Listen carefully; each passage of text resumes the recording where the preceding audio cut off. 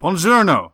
Welcome to the Nixcast for Anthropological Institute. Today we're headbanging in 11/8 as we talk about rock progressivo italiano.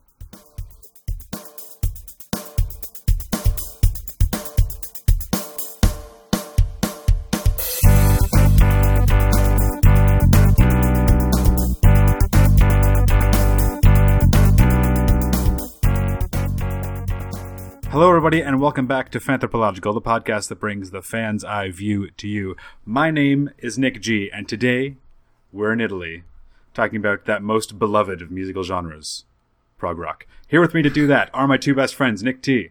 Hey, everybody from Con Bravo. No, I got nothing. Con Bravo was great, though. It was. Really enjoyed it, but we're not talking about that today. We're talking about prog rock, in particular Italian prog rock. Is there anything more you'd like to say after I've introduced you, but before I introduce Z? Z is a stupid doo-doo head. I thought you might say that. And Nick Z. Ehi, molto bene. Oh, no. Why did we... Good thing it's not New York Italian prog rock. Hey, I'm practicing my instruments here. It's probably for that doo-doo head remark. I feel now that it's more deserved. Fell right into his trap. Oh, boy. Oh my goodness. Mm-hmm.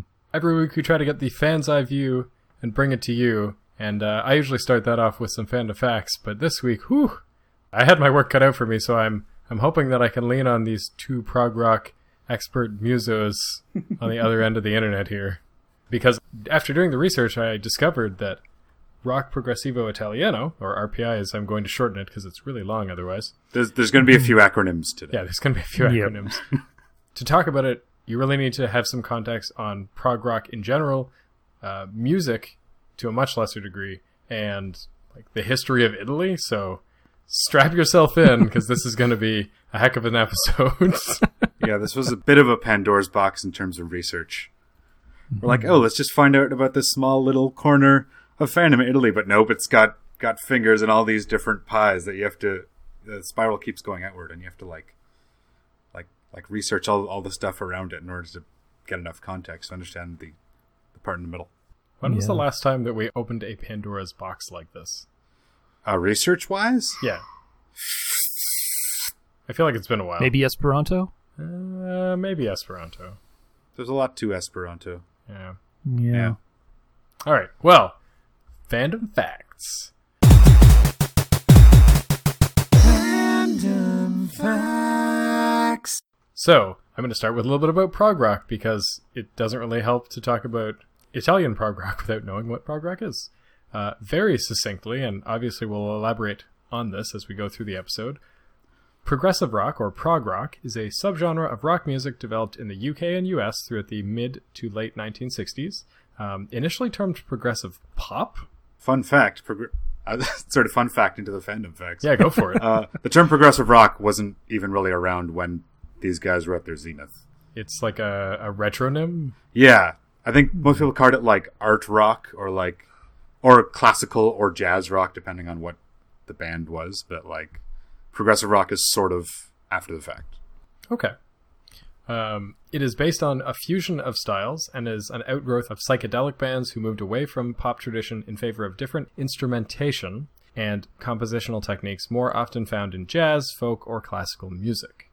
To also very briefly describe Italian progressive rock, it is a subgenre within a subgenre. Italy was generally uninterested in rock music until the early 1970s when the Italian prog rock scene developed. I did not write down a lot of history stuff because I threw that into a bunch of my discussion. Okay. RPI is notable as it tends to emphasize the classical rather than the rock elements. Oftentimes, prog rock is described as rock having classical elements, so it's kind of the reverse. And that likely has a lot to do with being developed in Italy, which had a very traditional role to kind of like break out of. Also, it has kind of references to opera and operetta and influences from there, so it's not super surprising. In terms of when the fandom, or when the, I guess, genre of music was most active or most relevant, definitely towards its inception. I was looking at Google Trends data. it looks like most of the relevancy of RPI is towards its inception. The data from that site goes back to 2004, and usually the interest graph kind of like has a spike or a slow meander downwards. I think just in general there's a lot more to search for today. But for RPI, it was a very stark downward trend. There's a huge spike in July of 2004, and then a pretty rapid descent, and just kind of like keeps going down in terms of search interest. I tried to compare it to prog rock in general, and obviously prog rock significantly more popular as a search term, and also had less of a downward trend. To put it in context too, usually there's enough search term data to find, what regions are searching for what, and that wasn't even available. Oh, wow. We're talking about a very small, specific thing, and obviously there are no... I mean, I didn't look for fanfics. If you know of any RPI fanfics, send them to Nick at the Next Cast or our Twitter, etc. If you have any, if you want to write some. Yeah, have a left-wing RPI band and a right-wing RPI band getting together. Oh, man. But that was all that I found when talking about RPI. Partly because research was constrained this week with Con Bravo, but also just because it's such a small, it's a tiny thing, G. It's a very small thing. Yes. Mm-hmm. But I imagine if we talk about history and we talk about, why our fans of RPI, we'll probably learn more than I was able to unearth in my vast quest for facts. Yep. Yeah, I think once we dig into the meat of it, we'll get some idea, small though it may be. Yep. Maybe Italians don't use Google. Well, as we discovered last week, they probably do. They definitely do. They just don't Google in English. I mean, yeah. So before we get to the big question, though, I think we've got a few smaller questions to deal with. Oh, we do. Oh boy. Oh, yes. Mm-hmm. Yes. I did try to look into some of this. Let's go back to last week's famous last words, which was our opportunity to make fools of ourselves, or more importantly, to ask questions about this week's fandom from last week. It's like a letter that we've mailed to ourselves, but we know what's in it, so I don't know what we're doing. We should mail the letters backwards and see if we ever get Wasting stamps. one. Yeah. Got to keep the post office alive. Yeah. Well, somebody's got to. Mm-hmm. Not napkins, though. I was going to say post office fans, but those would just be philatelists, probably. Yeah. I mean, we should cover philatelists on this show. At some point, yeah. That'd be an interesting episode. But anyway, yes. All right, I'm going to start with Z, mostly because he's at the top of the list and whatever. So, Z, your famous last words from last week were, are all of the prog rock bands in Italy fans of each other? I wasn't really able to find anything conclusive. Shocking. I know. But one of the things that I did find that I think speaks at least a little bit to an answer for the question was that during prog rock's height in Italy, RPI's height, I should say, there were a lot of free music festivals focusing on the genre and focusing on the bands producing the music, of course. And at these festivals, bands didn't really have a competitive, like a sense of competition between each other. They had more of a sense of cooperation. I also ran across this idea that all the different RPI bands in the 70s had shared aspirations, but they had like a different way of expressing themselves, of reaching for those aspirations, like sonically. So when you mean aspirations, you mean like style of music, or like what they wanted to achieve making music? Yeah, right? Yeah, what they wanted to achieve making music, like just being able to make their music, express themselves freely, and I imagine for some, probably not for all, but at least for some, to make a living doing it. Yeah. Yeah. So I'm sure that there were some rivalries and that kind of thing, but it does sound like overall the scene was more cooperative than competitive. So I would take that to mean that, if not out and out fans, they could at least stand each other. Okay. Very conclusive. Mm-hmm. Mm-hmm. I mean, if you slag off every other band and then try to have a career, you probably won't do that well. Well, no. I mean, I'm comparing it mostly to the American scene, or I guess the British scene. When the British prog rock bands would come over to the States, it sounded like they were trying to compete with each other for the biggest stage show.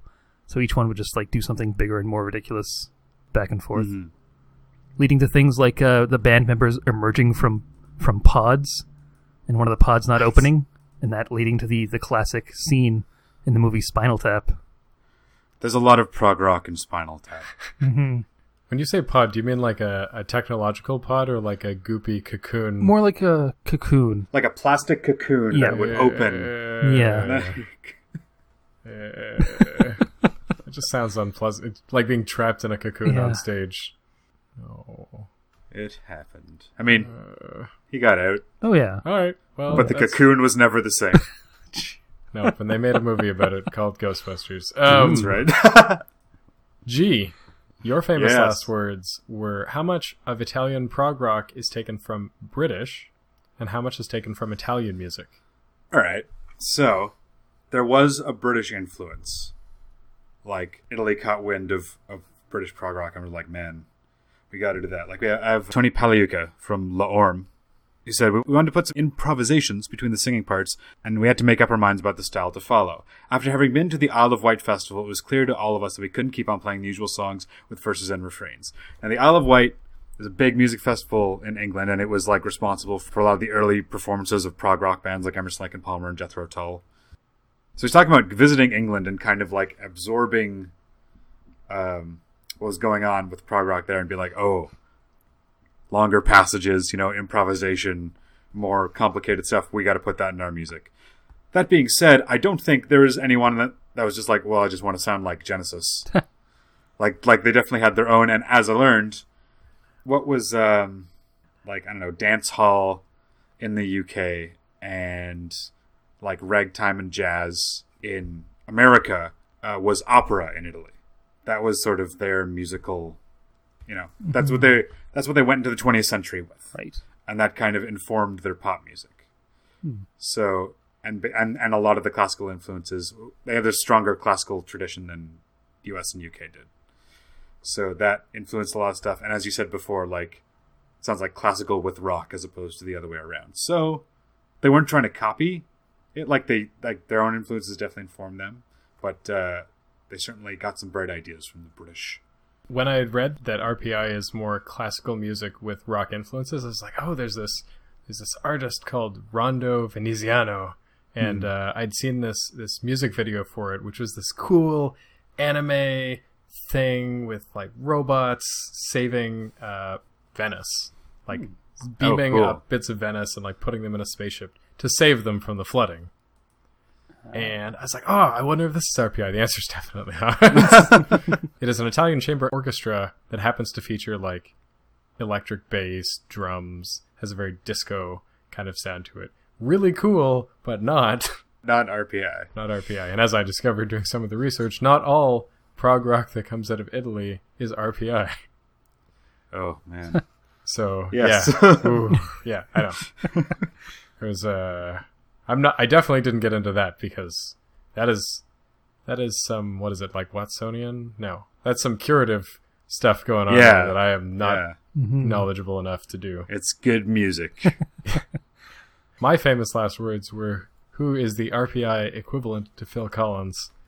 And aside from straight up Googling that, I did not get an answer.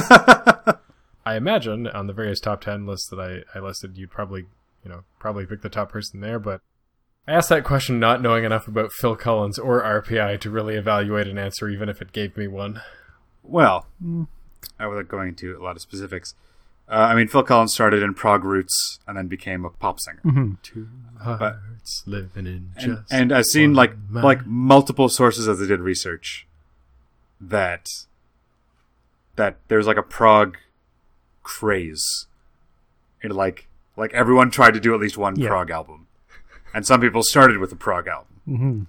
So in that sense, not too far off the mark. Okay. But in terms of someone of the same... there's only one Phil Collins, right? As far as we know. No, this is not the time for crazy Phil Collins fan theories. Phil Collins has been replaced with Paul McCartney's clone since the 1957... oh boy. No. I have a question for you. Oh, go for it. When is the time for crazy Phil Collins fan theories? Season 5, maybe? Yeah, all right. Season 5 is all bets are off. Rick and Morty, whatever, man. No jacket required. We're not going to tell each other what we're doing research on.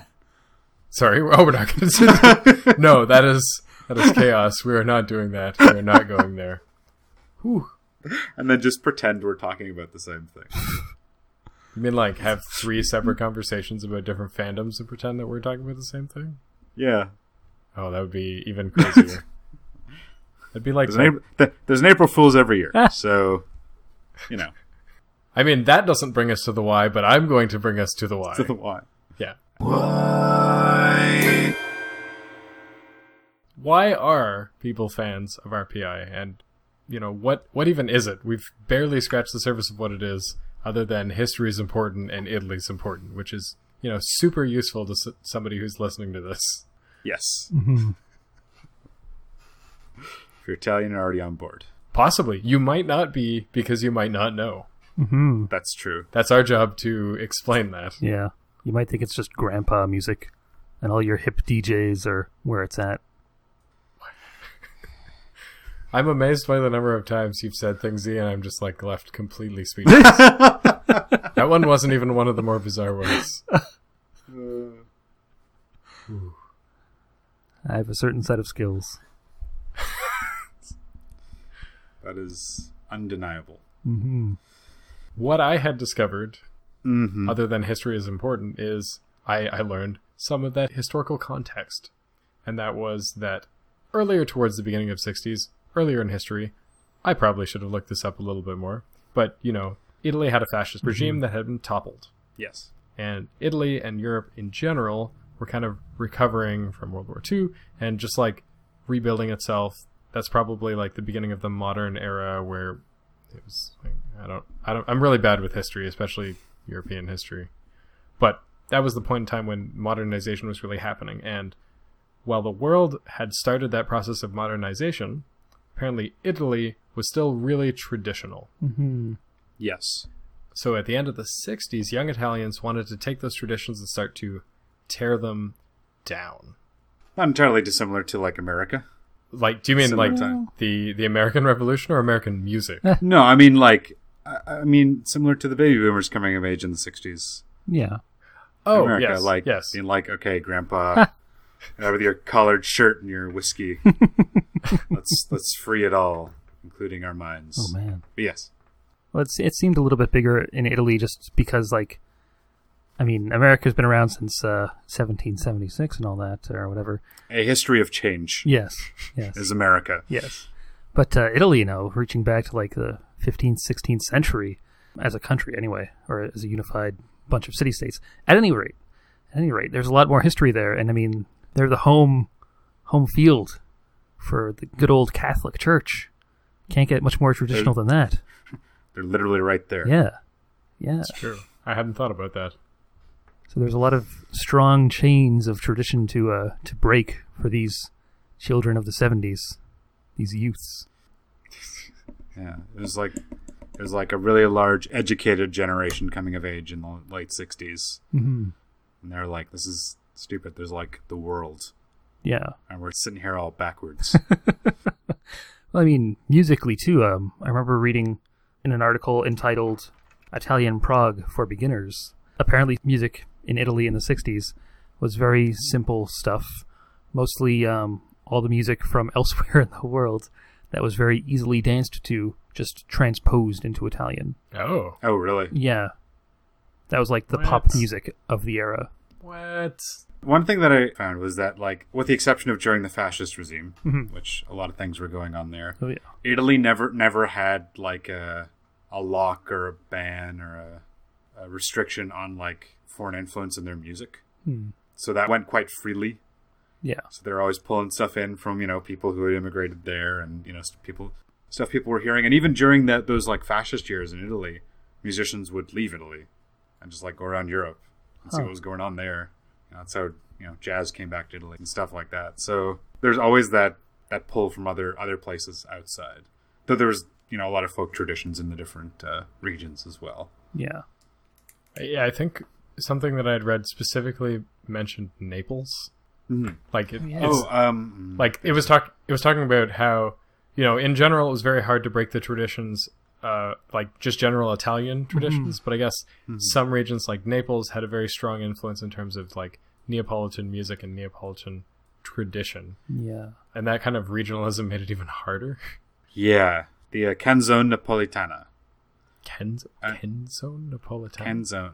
Canzone. Okay. Like if it were in this country, it'd be like, welcome to the Canzone. But it's probably Canzone. Yeah. Napolitana. The Neapolitan song. Mm. And it's like a canon of songs. Just like, those songs that everybody knows, maybe we call them traditional songs here, like traditional folk songs. Mm-hmm. But it has more of a name. And like O Sole Mio is in there. O Sole Mio. And Funiculi Funicula. Funicula. Stuff that like, we'd probably recognize snatches of the melody. So that's like, it's just like it's like Italy's folk tradition. And sort of, that's what was carrying Italy up until the 60s. Mm-hmm. As well as a veneration of like classical music. Yeah. Right. And then you have everything happening at once. Yes. You have the world modernizing, you have all these different influences. What I'm curious about is, why was it prog rock? As one of you had mentioned, Italy didn't really have any ban on foreign music. It just kind of let things in and just transposed it or whatever. But there was something about prog rock that young Italians latched onto. It wasn't pop, it wasn't the Beatles. Wait, let me think about my history. We just talked about this 2 weeks ago. But like, it wasn't those things, it was prog rock that was very influential by comparison. Yeah, I thought that was interesting. That they kind of landed on prog, and it's like, they weren't much for rock. There was no blues tradition, basically. You're the three chords, the 1-4-5, and the blues. In America, you had those chords over time. They would just get heavier. They just more distortion would be added to those chords for a long time, over like 20 or 30 years. I mean, they knew about blues, but that wasn't part of their national musical identity. Mm-hmm. So with prog rock, you have this rock thing, which is just, blues but louder, but integrating into the type of music that Italians are familiar with. The classical, the opera, and I don't know about Italian folk rock. But what I listened to actually had some pastoral sections to it as well. Had some like quieter folky sections. So that part is certainly integrated, but it spread some rock on top of the music that they were familiar with. And like, maybe it's just enough to be like, oh, my dad just listens to classical music all the time. But then you hear this prog rock, you'd be like, oh man, it's like taking his thing and shoving it up his butt. But it makes sense to me because I'm a young, cool person.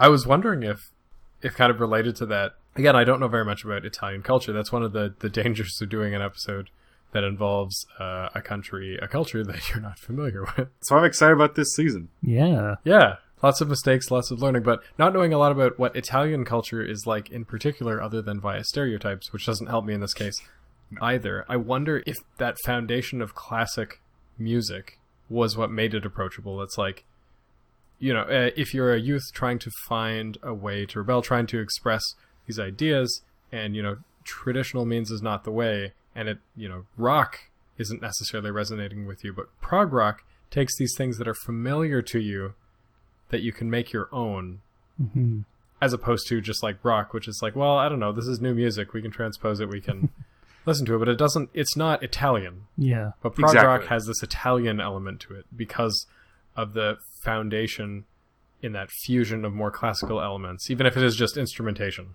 Yeah, I mean, you got to do it one step at a time, right? You can't jump too many steps and expect people to like what's at the other end. Like, you can't play Radiohead for Mozart. Like, he's not going to be into it. There's he's dead, so you can't play Radiohead for him at all. He can't hear any of it anyway, but were he able to, like, it's too many steps removed, right? It doesn't make sense. Yeah. You're pointing that out, T, specifically, that, I think that's a big part of it, that Italy had that classical tradition, whereas with America, to speak of another country that took the English idea of prog rock and kind of did their own thing with it a little bit, they were way more familiar with the rock tradition. So you wind up with stuff like Kansas. Yeah. America doesn't have much of a tradition of classical music at all. No, but it did have a tradition of like blues and other music forms. Yes. And even the English have a tradition of like Celtic music, which kind of comes up from time to time. Yeah, so I mean, when prog rock was going around, it seems like it's just whatever the native musical style of whatever country it landed in was, that was sort of the root, and then the rock part just kind of grew out of that, you know? Yeah, I don't know if I want to get into the argument of prog rock versus progressive rock, but Oh boy. I don't even know what you're talking about. yeah, in its infancy, prog rock is just like rock mixed with other styles. It's not specifically this specific thing, right? Right. A really quick little note on prog versus progressive rock. Progressive rock is music that is different or changes something that you've heard before that you weren't expecting. It's trying to progress rock. Prog rock is rock that's meant to sound like 70s prog rock. Oh. Right, that makes sense. Being in the prog rock fandom, that's basically what that means. Okay. Okay. I mean, that makes sense when people less often use the word liberal now and use the term progressive instead. Yes. Because liberal has a separate meaning attached to it. Yeah, well, you could mean a neoliberal, which is very different from somebody who's progressive. Or in Canada, a person from the Liberal Party. Or for the Liberal Party. Yeah, or the Provincial Liberal Party, Yes. which is different from... Yeah, whatever, we got it. Canadian politics fans. No, no. Maybe Justin Trudeau fans? Vladimir Putin fans. Oh boy. Moving on. Putin fanfic. Putin fan art is a thing. Oh. You know what? We don't Yeah, need to talk anyway. about that right now. Mussolini fan art. Uh, Okay, that's fine. We'll keep moving. We'll keep moving on. One of the things that I found interesting was partly that RPI seems to be unique to a moment in time, is what I thought originally. yes. But it seems like, based on some of the research that I did, that there's actually a little bit of a resurgence. Not much. I mean, as we've discovered, it's still quite small. It's not like Arsène Lupin where it exists, we just couldn't find it. I think it is actually quite small. But I found out that in the early aughts, which is not a phrase I get to say very often, that a number of different RPI bands had been reprinted. They didn't have new work, but a lot of the work from the 70s and whatnot had been reprinted in areas like Japan. Ah. And as a result of that, had like a small resurgence in those areas as people were discovering this work. And in this case, people who may have heard English or American prog rock, but like I imagine for most people, a very different, target. Yeah. I don't think Japanese and Italian traditions have a lot in common, given that they grew in two different parts, completely different parts of the world. Yes. Not a landlocked nation, but, a Like country Japanese. in the middle of a sea as Yeah. opposed to like an island. Yeah. Japan kind of likes prog. It likes heavy. Yeah. Japan likes heavy a lot. Italy likes heavy and likes prog. And you know who else? Brazil. A lot likes prog and likes heavy. I know that some British acts came over to Italy and Italy loved them. Yeah. Yeah. Was it a Van der Graaf generator, or I remember reading some of the names, but I don't 100% recall. Did you just say Van der Graaf generator? Is this the I part get to talk where about Van der Graaf generator on the show. Hello, yeah. everyone. Thanks for watching. I'm gonna. No, I'm fine. I'm good. Everything's fine. It's just me and the Italians, like in Van der Graaf generator. Really heavy, really dark, really gut-wrenching music. Gut wrenching. Gut-wrenching, Like in terms of the vocals. emotional, not screaming, but really Emotional? emotional vocals. Okay. Yeah, and really dissonant sax and really really dark stuff. Italy loved them. Unfortunately, they didn't fare as well in Britain. Anyway, that's neither here nor there. But in terms of resurgence, I found an article which I frustratingly cannot find a year on. I have to assume it's pretty recent. And, I'm not going to quote it verbatim. Google does not do well with Italian, not as well as it did with French. But in Rome on February 5th of some year, I would assume a recent one, Music Day Roma was held in Rome, which was first big record collecting event. And it was huge. Everyone was out, large age range, people looking for that RPI. Cool. Saying it does well, which has a lot to do with people who like collecting vinyl, also like prog rock and classic rock and things like that. Yeah, so over here, there's a vinyl resurgence happening in Italy. People are after that classic stuff. Yeah. older people looking for 45s, unsurprisingly. Also, speaking to the resurgence in the fandom, the RPI fandom, I found out that there is actually a fan zine Oh, for RPI Oh, cool. called Harlequin. digital or analog? It started out as analog, just something printed up every now and then, in 1990. And in 1995, they started their website. It's touted as the first fan website about RPI, which is probably true. And then sort of on and off between 1990 and 2000, it was sometimes digital, sometimes print, sometimes even it was a registered magazine and not just a fanzine. But then after 2000, it just went entirely digital. Okay. And apparently it's still going today. Oh, dang. Yeah. Didn't find much there in terms of like the fans. Like, it's all written by fans, and it's all, it's a bunch of articles and a bunch of interviews. It's all in Italian. So didn't really have a chance to get too far with that. But I mean, if you took the time and really dug into it, you could probably find out a lot about, what it is about RPI that's brought people back to it. Well, then 20 years after it started, and now almost 50.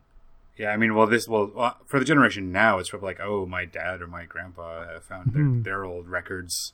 Yeah. Or I heard them listening to this, and I was interested. Yeah. The article makes a lot of hay out of one specific statistic. Oh, It's like, how many people bought the Lady Gaga album, like, physically? 314,000.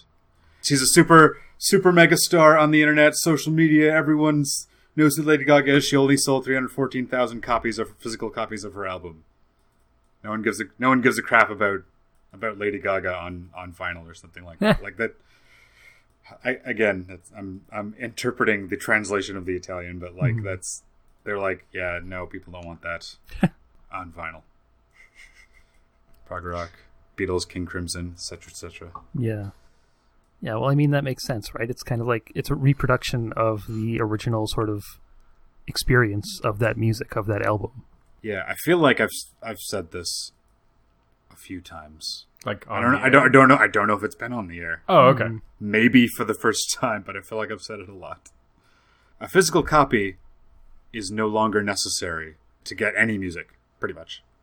So, just choose what's coolest, or what's most aesthetically pleasing, or what's the most fun to interact with, and that's vinyl. Yeah. So I think that's why the vinyl thing's happening. Mm-hmm. Because, like, if you're going to own an album, and it's up to you how you own it, why not vinyl? I mean, we're not talking about vinyl fans today. No, we're not. No. I feel like there'd be some aesthetic and musical and whatnot notes, but not today. Not today. I think RPI is a really good example of a fandom that is highly intersected with its work, right? Like, we've never explicitly said this on air, but when we were at Con Bravo, this idea of, like, intersected fandoms came up, which is where there's not a lot of differentiation between the object of desire and, like, the people who desire it. Yeah. And I feel like, especially when that happens, there is a timeliness factor to it. Like, so while... Oh, so go ahead. I'm looking for clarification here, like, based on your description. So an intersected fandom is one where the fans are also the ones creating the thing that they're fans of? It's not even about creation. So, like, I would say that Toronto Maple Leafs fans are highly intersected, too. Like, Okay. they're... so, like, Kind of insular? let's take... well, how about I explain... Yeah. Yeah, sure. So, like, I didn't mean that to be condescending. It's just like, Z's like, I'm going to keep asking questions. Like, maybe if I had a chance to try to explain, it might make sense. Like, imagine that you have some object as, like, a circle. We're going to do Venn diagrams visually for people who can see, but with my hands, so it's great. But Z can't see, so it's worse. Anyway, imagine, like, a circle, and that's, like, RPI in this case. Yep. Or, like, any other interest. Like, a fandom is a circle that intersects that. So there are people that are, like, really just interested in the thing, and then in that case there's a lot of overlap, and then there's people that kind of create their own work that have more transformative. So, like, Transformers, I would say, is a very intersected fandom as well. It's a lot of the emphases are on curative, not so much on the transformative. Mm-hmm. Like, there's a lot of overlap between I like this thing and I know a lot about this thing. Yes. Maple Leafs fans are a good example of that. Probably most fans of like actors are kind of no, that doesn't work for actors. But like, well, I was like, people make fanfic like real fic, as we talked in Supernatural. yeah. So, well, there are episodes of Supernatural that are like super meta, and so whatever. But So you should go back to listen to that episode. that was I want fun. to hear more about that. Yeah. But I think with RPI, there's again that huge amount of intersectedness because it's hard to find the fan activity. Like, fan activity is what makes fandoms less intersected because people are doing things that are different. They're making cosplay, they're making fanfics, art, their own music, etc. And maybe in this case, people who are fans of RPI have gone on to start their own bands and make their own music. Proving Z's theory right. Which one was that? Oh, that they're friends. Never mind. Oh, okay. Yeah, he said they were friends. I see. Never mind about that. But I think with RPI, there's not as much fan activity. That's also an indication when we have a hard time doing the research. Or, in this case, it's that RPI is less differentiated from just general prog rock fandom. Yeah. Yeah. Just like as with anything musical that's not something like the Backstreet Boys or One Direction or, the latest boy band where the fans are predominantly young women and young girls, the predominantly transformative element in fandom. It seems like that's just the case where people are fans of things because they know a lot about that thing or they do that thing themselves. And I just couldn't help but be reminded of the Grateful Dead. Yeah. Right, which I believe I also said was like a dead or dying fandom. Yeah. Oh. Oh, yes. No. Oh, Gee, yes. why? Well, Love it so much. this is the last time that this we'll is be the seeing G on air. Ugh. There's still time. I don't know. That'll make sense later.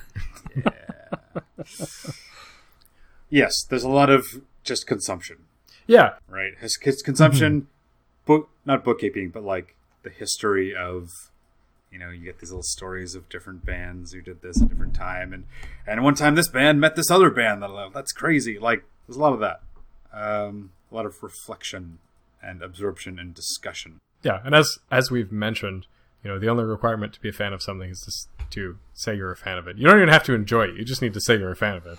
That's true. I mean, you could hate watch things for all I know, or hate listen or whatever. Yeah, I had a hard time pulling apart the prog rock from the... Italian. Yeah, and in fact, I found a really cool article that was talking about JRPGs and prog rock, and I started reading it, and I'm like, this has nothing to do with RPI. Send me the article. Those are two favorite things.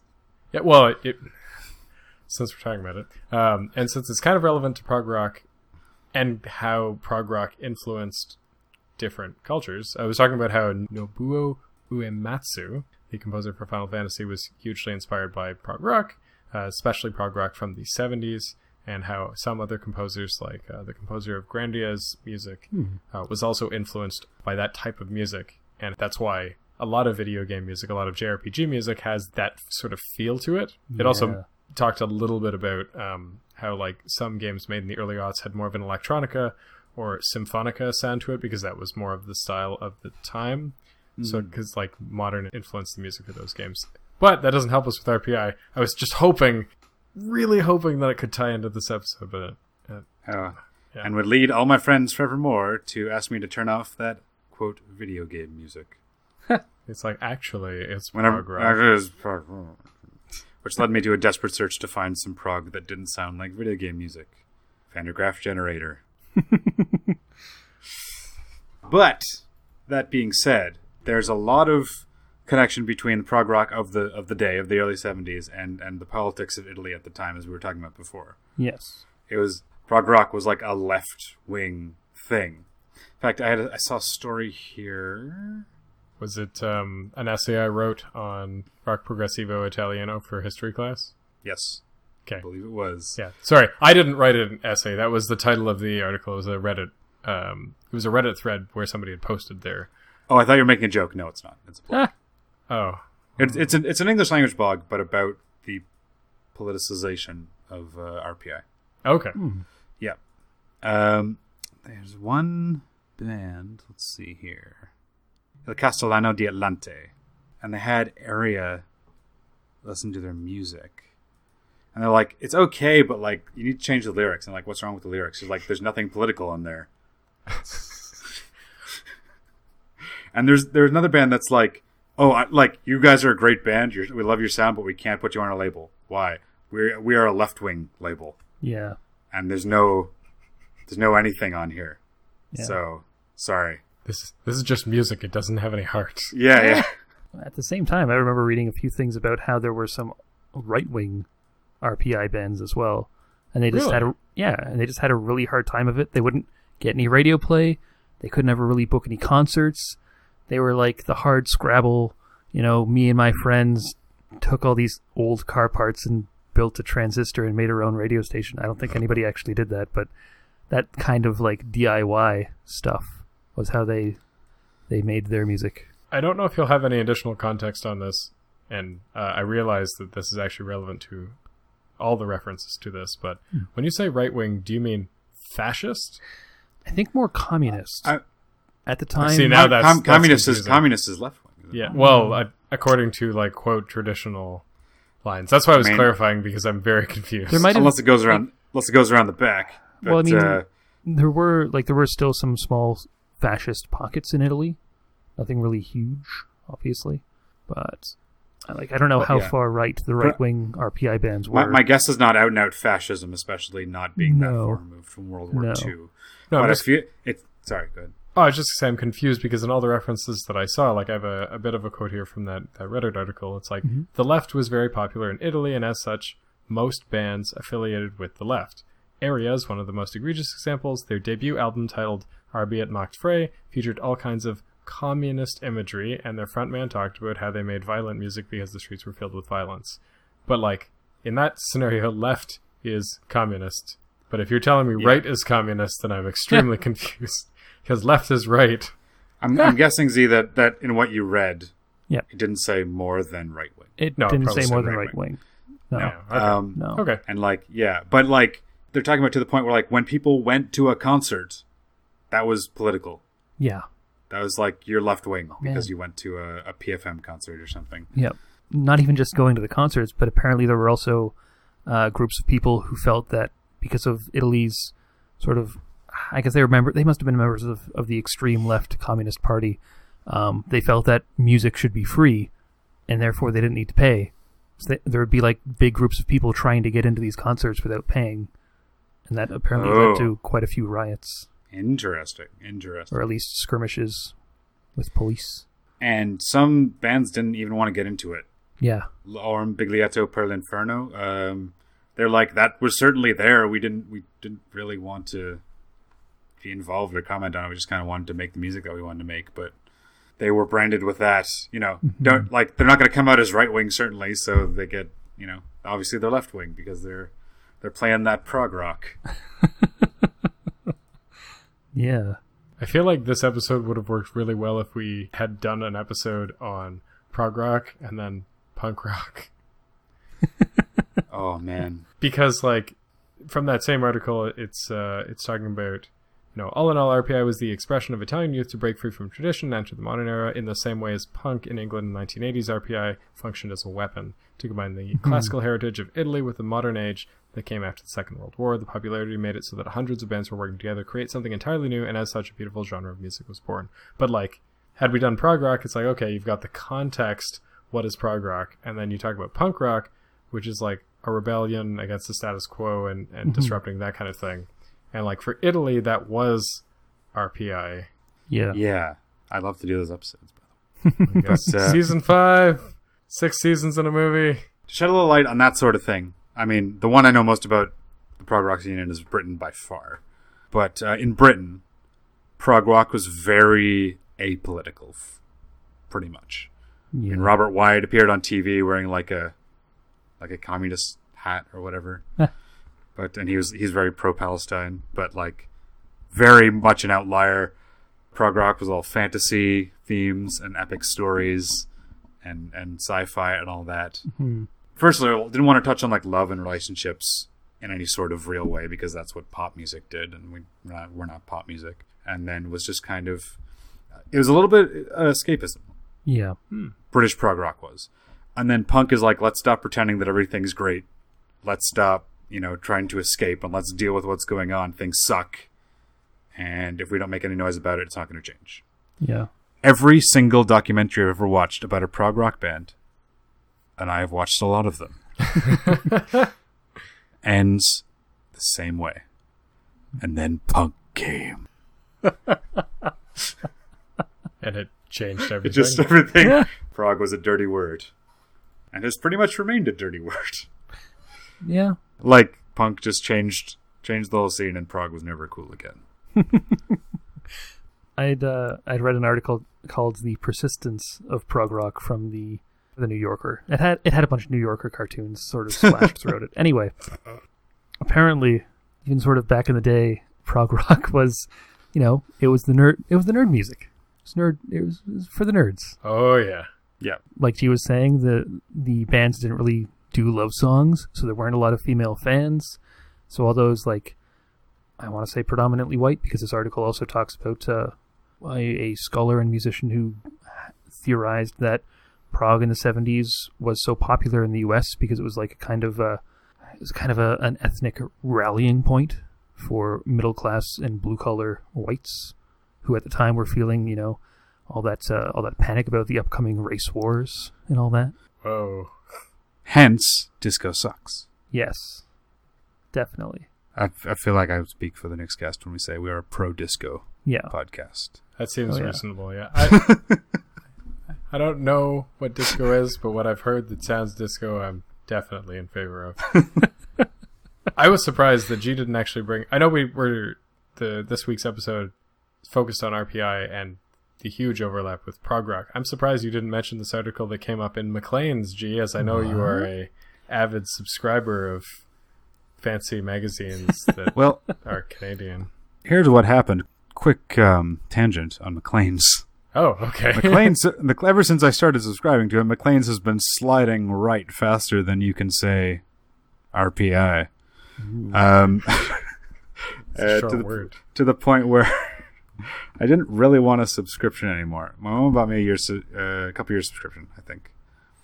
And it's like, okay, well, there's 20 issues left, and it's a weekly magazine. Okay, we're changing to a monthly magazine. I now have 2 years worth of Maclean's coming. So I haven't really picked up any of the issues that I've been getting lately. Okay. Anyway, sorry, go on. That's okay. I don't know if any of that's going to make it to the episode. So thank you everyone for listening. Just FYI. You get all these secret little juicy little nuggets or whatever. I don't know, man. About my life. Thanks, Kaito Al. Yeah. There was this interesting quote from a Maclean's article called "Prog is not a four-letter word," and it goes, "The music couldn't get more white or more unfashionable. 20-minute songs performed by earnest young men trying to sound like an orchestra, hopping from one instrument to another, or playing several at once. This was large-scale, ambitious music meant to accompany grand lyrics and stage spectacles. Gone was sex, drugs, and rock and roll, replaced by Kubrickian space-outs, Eastern philosophy, and walls of synthesizers, or guitars trying to sound like synthesizers." I think that same article talks about...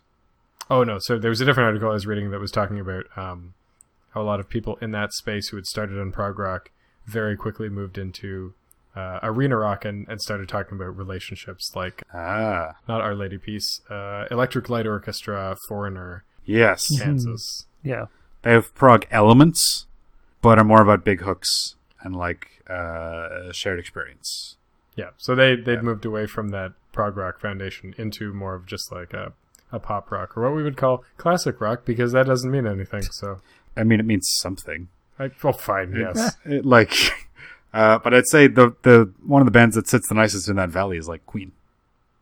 See, when I found out that a lot of JRPGs had been influenced by prog rock, I was like, well, wait, does that mean that Ogre Battle, like Queen 2, was like a prog rock? I guess it kind of is. Queen 2's got a lot of prog in it. Yeah, never mind. Yeah, it just like has, choruses and melodies people want to hear. Yeah. Maybe that's a bit more of know your audience or just be Queen. Yes. Yeah. Yeah. Which they are the best at. Sorry, I was just thinking, it's like advice for anybody listening. If you want to be a musician and you can just go back in time like 40, 50 years, just be Queen. And if you want to be a YouTuber or a Twitch streamer, just go back in time 10 years and start a YouTube channel. The best piece of advice that we got all weekend at Con Bravo. Yeah. Oh, that wasn't the best piece. That was just the funniest piece. I was being facetious. But earnestness. All right.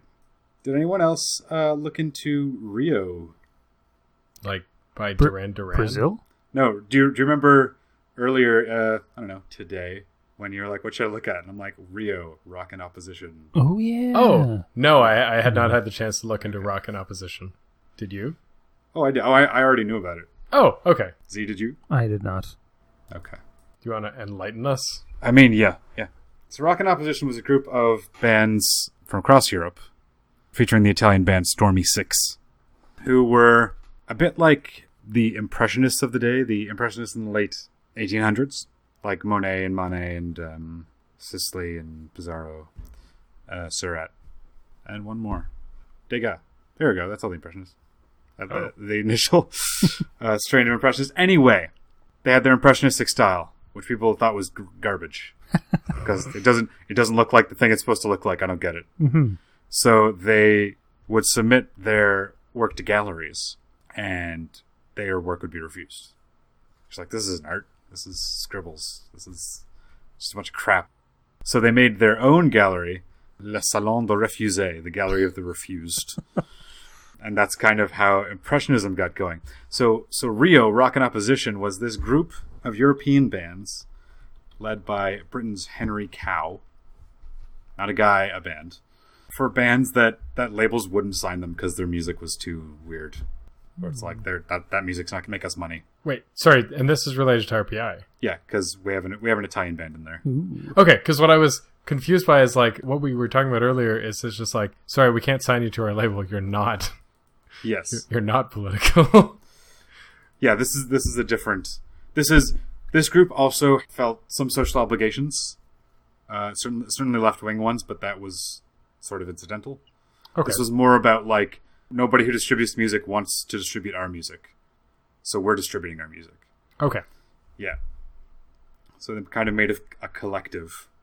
We had Henry Cow of England, Stormy Six of Italy, Samla Mamasnana from Sweden, Universe Zero from Belgium, Etron Fou Le Luban from France. And it generated some press.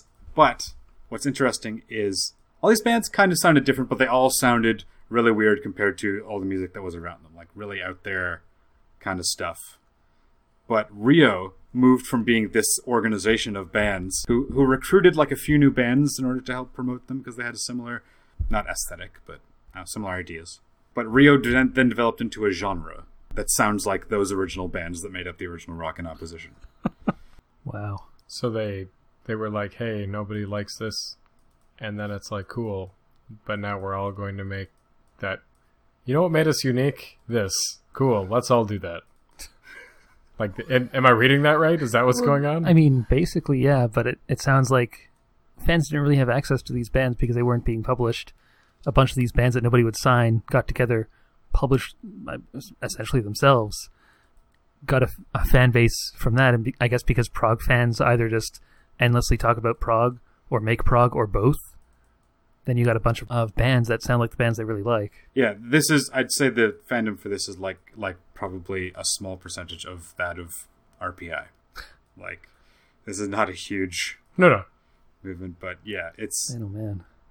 It's really about like exploring music and not being afraid to do something completely different and completely unlike anything has ever heard. Whether that's something you want to hear is entirely up to you. But Stormy Six organized one of the festivals in Milan. This was late 70s when punk had taken on. But I mean, these guys didn't sound like the prog rock that had been popular anyway. Yeah. I mean, if we want to talk about the demise of RPI, or at least the changing tastes that led to its becoming far less popular than it was during the start middle of the 70s. Apparently, one of the things that that killed it off was just how the RPI concerts had gained a reputation for being very violent. Not because the bands inspired the crowds to go wild and just like beat each other up and stuff, but because of the constant riots and like politically charged skirmishes between this group or that group or this group and the police or the police and that group or whatever. So like by the time, the 1976, 1977, people kind of shied away from going to the concerts because they just had this reputation of being really violent. And if nobody's going to your concerts, you're not going to run them. So they stopped being run. At the same time, in that article, Italian Prog for Beginners, in 1977, DJs became very popular in Italy. Like in terms of hip hop and. I don't even know if hip hop. If it was just like, I mean, it must have been some form of hip hop, right? It's just or like, just like more electronic. generally like dance. More dancey stuff. Dance music. Yeah. I got the impression that tastes started out with what's the popular music being, like in the 60s, stuff that you can just dance to, you can just passively consume it, whatever. I can really dance to this.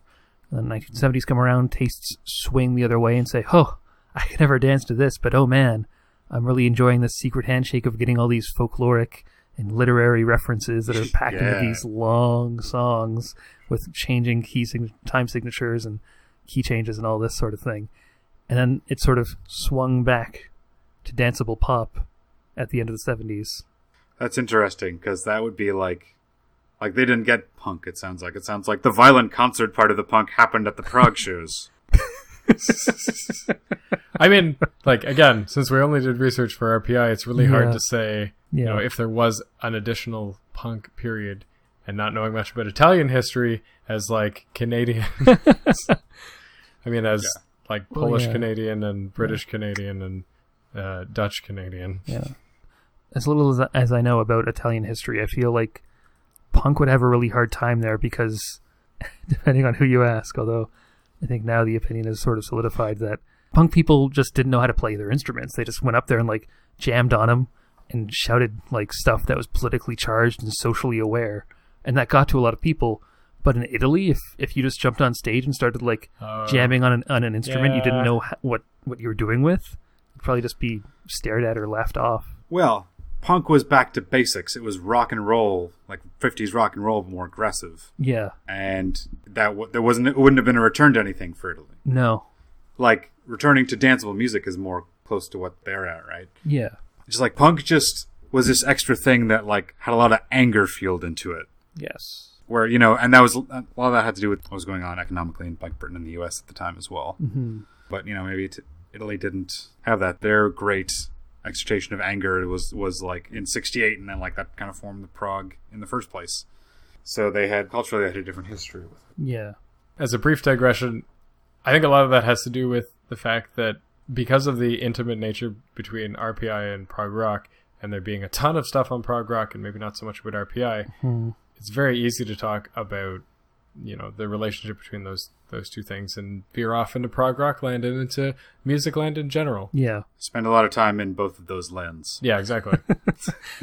I feel like it's a lot like if a bunch of cheese connoisseurs got together, they all like cheese, but one of them really likes Breeze, another one really likes blues, and another one really likes like Jarlsberg.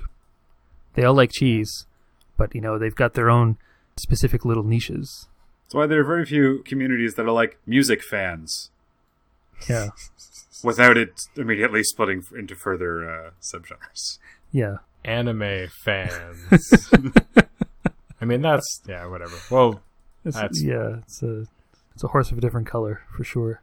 I found it kind of funny though on Reddit looking for stuff about RPI, and in the prog rock Reddits. Almost every thread that I checked out, somewhere near the top there would be a post simply, "What's RPI?" Like they didn't know what the acronym was, or they didn't know what the acronym was. They probably also didn't know what Rock Progressivo Italiano was. I mean, I couldn't quite decide if people were just being trolls or if prog rock's insularity was showing a little bit. What I found interesting about this is I found it a lot easier to find results from English-speaking people about it. Oh, as compared to last week's Arsène Lupin. Yeah. I think that probably goes to like Yeah. the dedication and like the curative elements of prog rock fandom. Hmm. Yeah, it's just another faster prog rock, and lots of prog rock fans like, some RPI. Yeah. I think that is as good as a point as any to bring us into the verdict. Let's do it. Yeah. All right, I'm not going first because, man, that sucks. So I'm going to put G on the spot All right. because he's virtually right in front of me. Hey. Hey. All right. It is not a secret that I like prog rock. And, as I was doing the research for this, I was listening to a bunch of RPI. And I'm going to listen to more RPI. Area, Stormy 6, some of the more out there selections. I liked it a lot. And I normally don't like music that's not in English, because English is the only language I understand with any ease. I like to be able to understand the lyrics, but like there's a good... And from what I've read, a lot of people like this about RPI. There's a good operatic, theatrical feeling to Italian being the language of it. It gives it that sense of bigness and theatricality in a lot of the cases. So that was actually really cool to listen to. A different listening experience because you don't understand. So like a lot of the revolutionary or protest bands won't land quite as hard, but the emotion is felt. So as a prog fan, that's just a corner that I hadn't uncovered until now, and I quite liked it. I mean, in terms of verdict, I mean, it's not... I don't think it's on the rise in terms of, like, people now are still making prog music. It's become inexorably coupled with metal and is having a very hard time being uncoupled from metal, much to my disappointment. But I think it's just going to kind of stay, you might say, stagnant. I think it's just going to stay the same amount of people it is. People will discover prog rock, people will discover Italian prog rock. Italian people will probably discover Italian prog rock first. It had its time, it had its day. It experienced a lot more mainstream popularity, I think, than in Britain and the US. Because they were talking about, like, everyone had a prog rock album at some point. So that sounds like it hit bigger when it hit. And so there's probably more classic rock stations in Italy, probably play more prog. Whatever they deign to call classic rock. But they probably play more prog, People's grandpas probably have a few more prog records. And spin around. So it's like it's a little bit in there in the culture, but I still feel like a lot of people will have just reverted back to going back to classical and opera. Now that prog rock isn't the in thing, it's just another thing. So yeah, I think it's just keep on chugging in the way that it has been. Next. I mean, I figured as the person who just said things that you might pick somebody, but I'll go next. I've had time to think about things.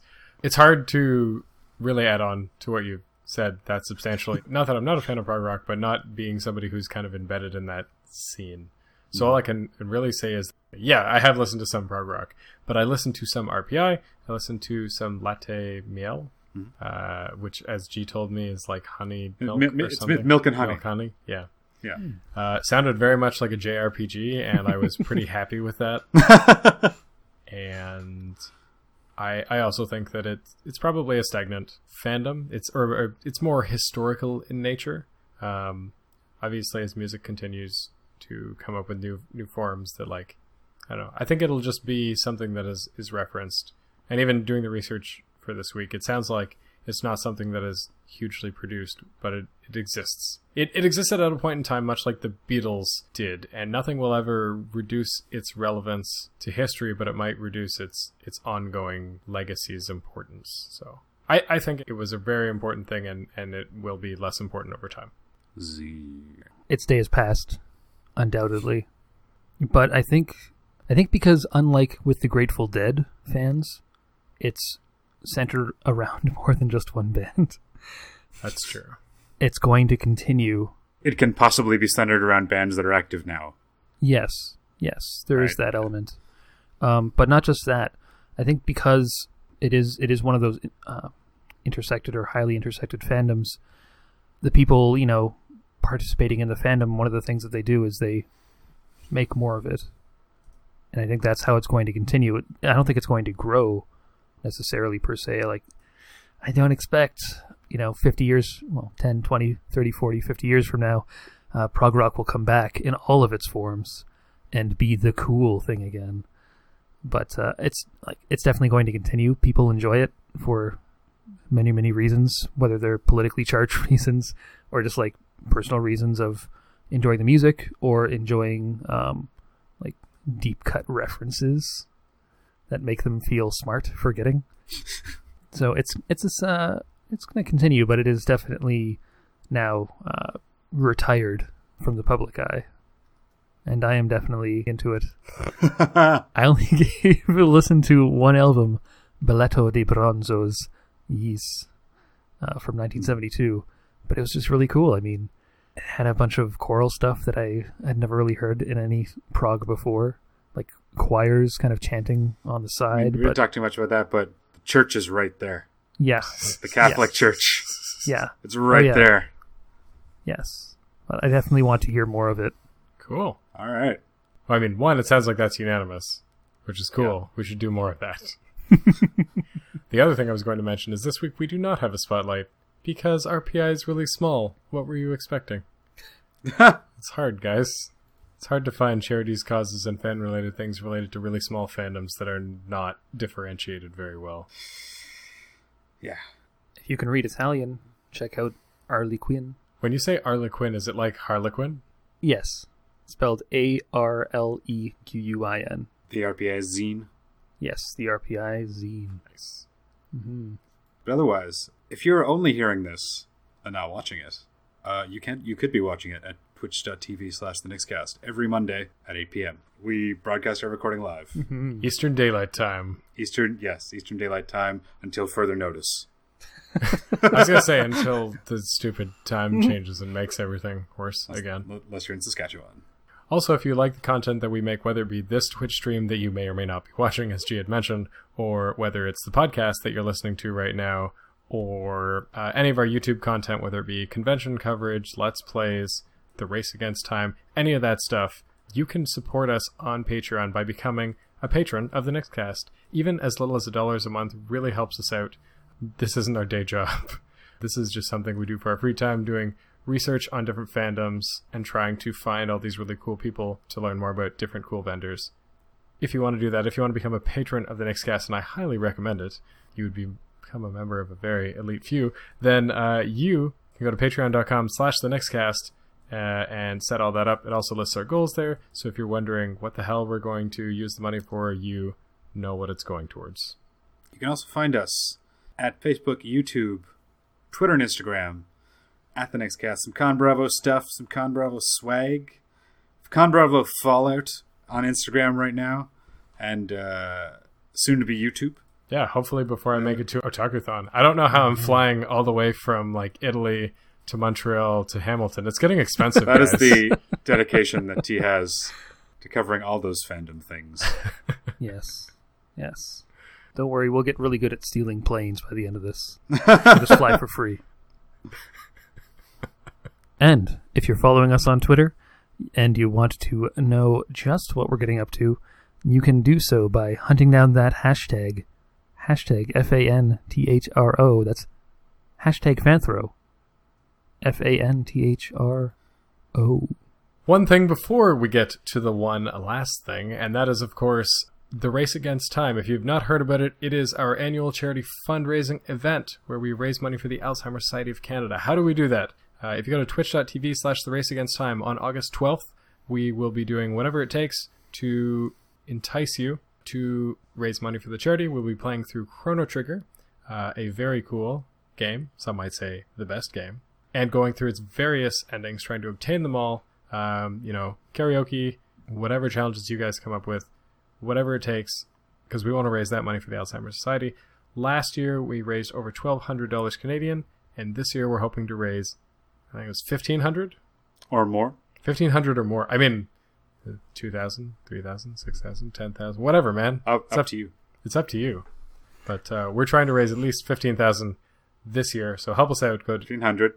Oh, yeah, 1,500. There's a big difference there. But you can check that out, twitch.tv/theracegainsttime. If you follow that, then when the event goes live, you'll be notified immediately. You can also see any updates about it on theraceagainsttime.io.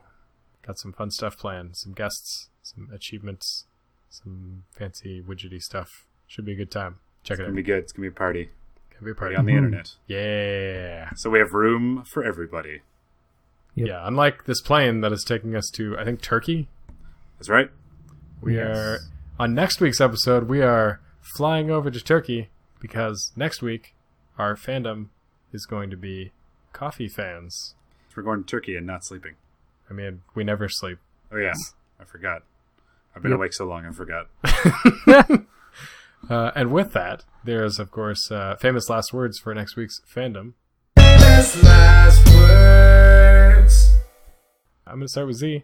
Z, what are your famous last words around coffee fans? My famous last words are that, well, I don't know how to phrase what I want to ask into a question, so I'll just spout it out. Perfect. Who was it that first called it Turkish coffee? And were they Turkish or were they Greek? And does that even matter? Because Turkish coffee and Greek coffee are made the same way. Maybe it's just a good way. But then why isn't it called Greek coffee? More internationally, you know? That's what I want to get to the bottom of. They're both single countries. I don't know how one is more international. Actually, Turkey spans 2 continents. Yeah. But I mean, like when you say, when you mention, you know, how, you know, oh, I'm going to have some Greek coffee, people say, oh, that's made like Turkish coffee, right? Or that's made in like the style of Turkish coffee. Why is that the predominant one? Why isn't it the other way around? Why isn't it interchangeable?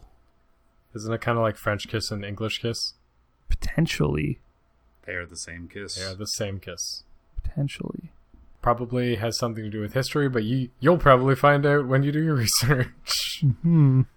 Gee, what famous last words do you have around coffee fans? Let's see. I'm hoping I find some way in which coffee is integrated into Turkish culture. That's more than just they like drinking coffee. Like some sort of ceremony or celebration or something like that that's part of Turkish culture. So to make a statement, I'm going to say there is one. There's a celebration or ceremony involved in Turkish culture that involves coffee.